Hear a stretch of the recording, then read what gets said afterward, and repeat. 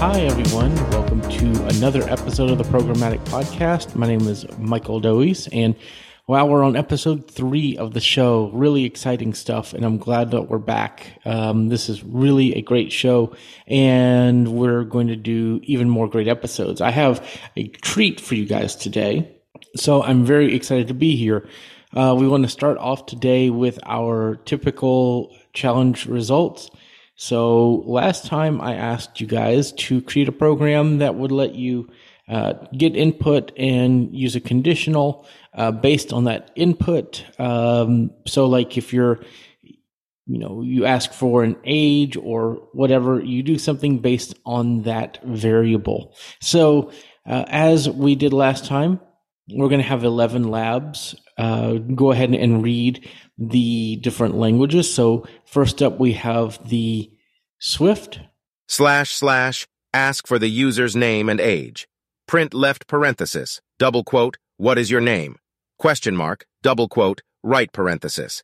Let name equals read line left parenthesis, right parenthesis. Question mark, double quote. Print, left parenthesis, double quote, what is your age? Question mark, double quote, right parenthesis. Let age string equals read line left parenthesis. Question mark, double quote, let age equals int, left parenthesis, age string, right parenthesis, question mark, 0, / print a statement based on the user's age. If age is less than 0, left curly brace, print left parenthesis, double quote, invalid age. Exclamation mark, double quote, right parenthesis. Right curly brace, else if age is less than 18, left curly brace. Print left parenthesis, double quote, / left parenthesis name, right parenthesis, comma, you are a minor. Double quote, right parenthesis, right curly brace. Else, left curly brace, print left parenthesis, double quote, / left parenthesis, name, comma, name. You are an adult. Double quote, right parenthesis, right curly brace. JavaScript. / ask for the user's name and age. Let name equals prompt left parenthesis, double quote, what is your name? Double quote, right parenthesis, semicolon. Let age string equals prompt left parenthesis, double quote, what is your age? Double quote, right parenthesis, semicolon. Let age equals parseInt, left parenthesis, age string, right parenthesis, semicolon. / print a statement based on the user's age. If left parenthesis, age is less than 0, right parenthesis, left curly brace, console.log, left parenthesis, double quote, invalid age.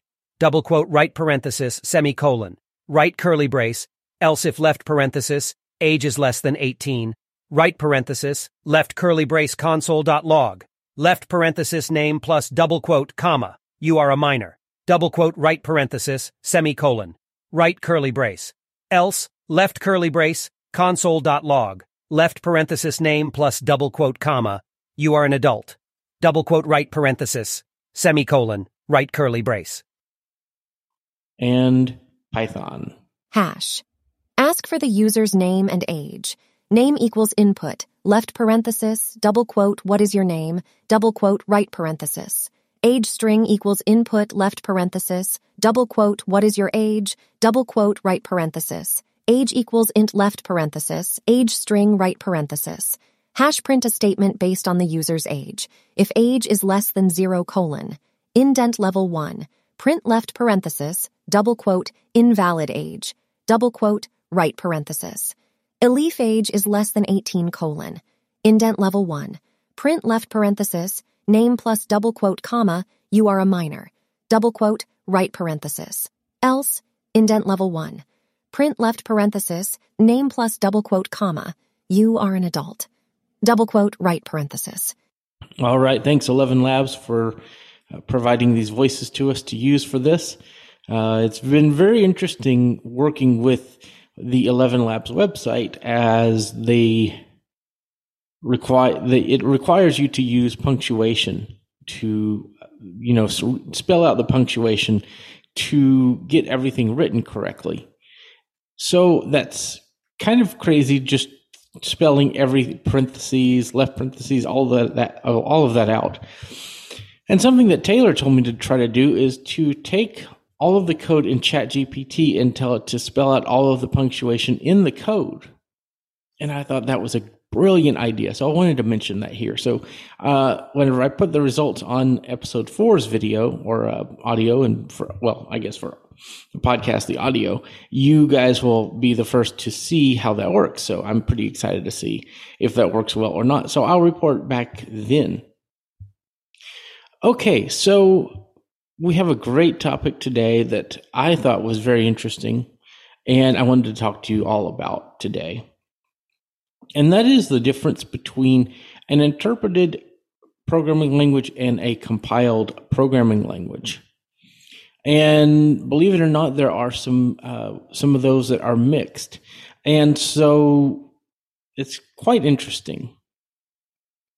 So what is an interpreted language? An interpreted language is a programming language that is similar to JavaScript, Python, PHP, Perl, several of these others that will that execute code line by line. They interpret what is written from the top down in each file. So the code is interpreted at runtime.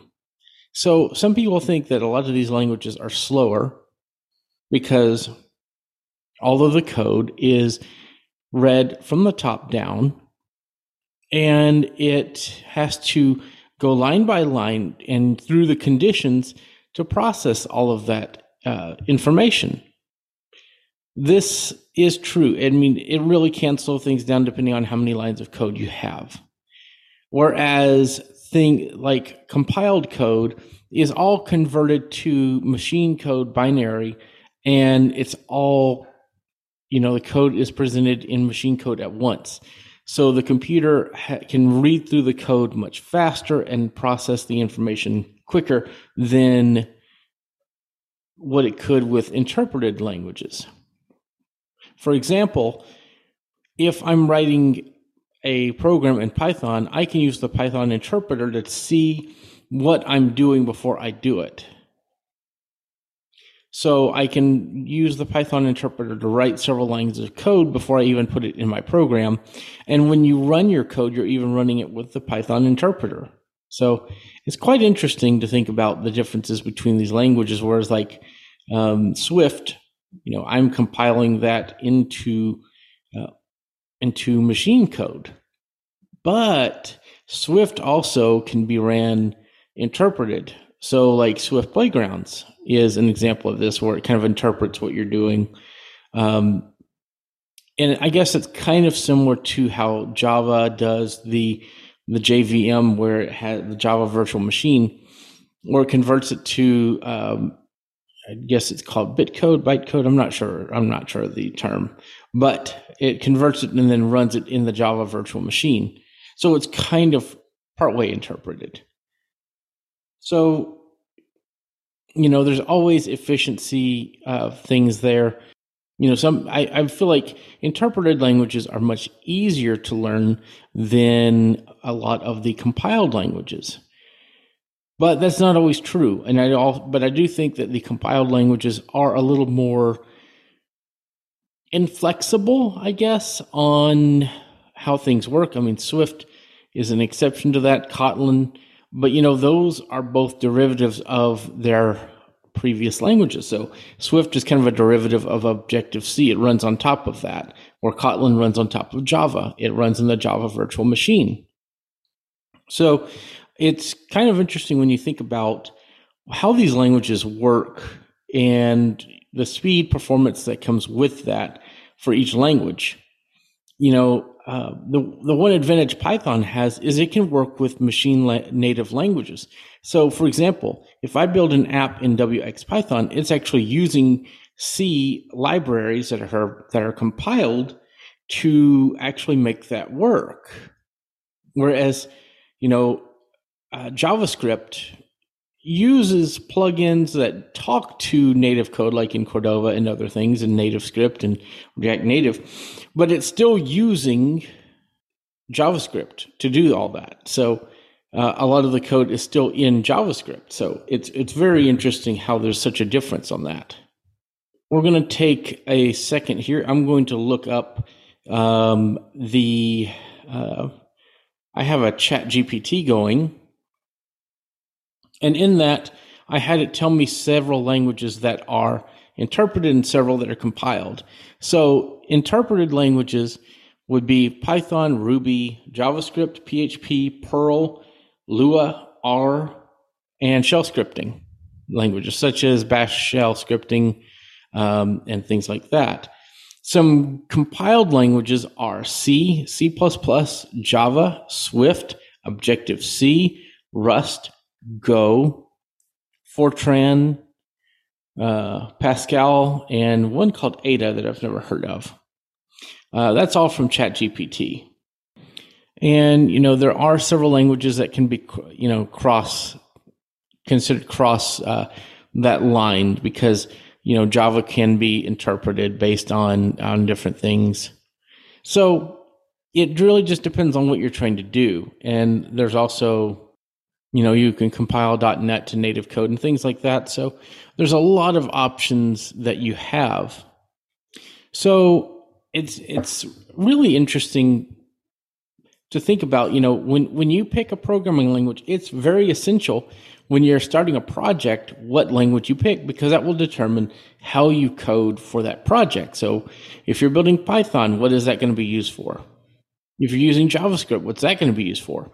Will it be fast enough? Will it be efficient enough as an interpreted language? Or will it be too complicated as a compiled language? So those are all things that you have to consider when you're starting to pick your language for your project. And I think all of those things are essential when you're starting from scratch while building something. It also is kind of where you should decide where you're going to learn when you start programming, right? Because if you just start and pick a language, you're going to go down a certain path, and you can use the fundamentals to learn other languages, but you're typically going to stay with the fundamentals of the language that you've learned. And so if you start with scripting, you're going to learn scripting for the most part. So, you just have to decide what's the most efficient thing for you when you start your journey in learning to code. And even as you get better, you're going to figure out what works best for you and things like that. I guess I'd love to hear people's feedback from chat if you're in chat, or what's your feedback about that if you're, trying to, or if you're listening to the podcast afterwards, because I think that all of these things are, very good topics, and I think that they would make a good discussion. Do you prefer compiled languages or interpreted languages, or do you still not know and want more clarification? All of that's good knowledge, for me to have so I can know what we should talk about on the podcast. I would like to go ahead and move on to our challenge of this episode, and we're going to make it a little more advanced, I guess. And that is, if you are building an app or you're building a website, see if you, or even a console app, see if you can use a for loop. Make a list of items or an array and go through those items with that for loop and print all of them out on the screen, whether it be in an app, a list, or whatever it is. And I'll show some examples of how to do that with Swift UI. Yes, I'll include that on this. How to do that on the console with JavaScript and in Python. So really cool stuff on the next challenge. And, I think that will actually kind of be the topic for next time, talking about declarative and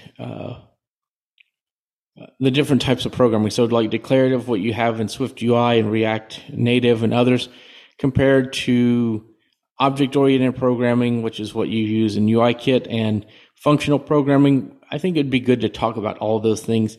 I know that there is a term for the UIKit style of development. I need to figure out what that is. If somebody knows, write into the podcast. And you can email me at mikedowies@icloud.com if you'd like to leave that feedback.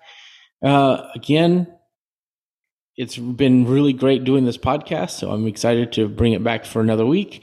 We also now have a website, programmaticpod.com. You could also find us on our hashtag on Mastodon and Twitter. Just look for the hashtag #programmaticpod. I was really excited to get that one. Nobody else had that hashtag, so nobody searched for it. Nobody has used it, so really excited about that. And so it's the same as our domain, and the same as it is on the social networks. So really exciting news on that front. So we'll be back with another episode next week, and maybe this next one will be a longer episode. We'll see. But I have a feeling, with all of the things that we've talked about, all of the information that will be in the assignment solutions from 11 Labs, it's going to still turn out to be a pretty good lengthy episode. So, again, we'd like to get your feedback. What do you think of the show? What would you like us to cover? And how can we make this better? And are there topics you would like us to talk about? And I would love to do a question and answer session as well during the show. So come to chat with your messages, with your questions, and we'll put them up here.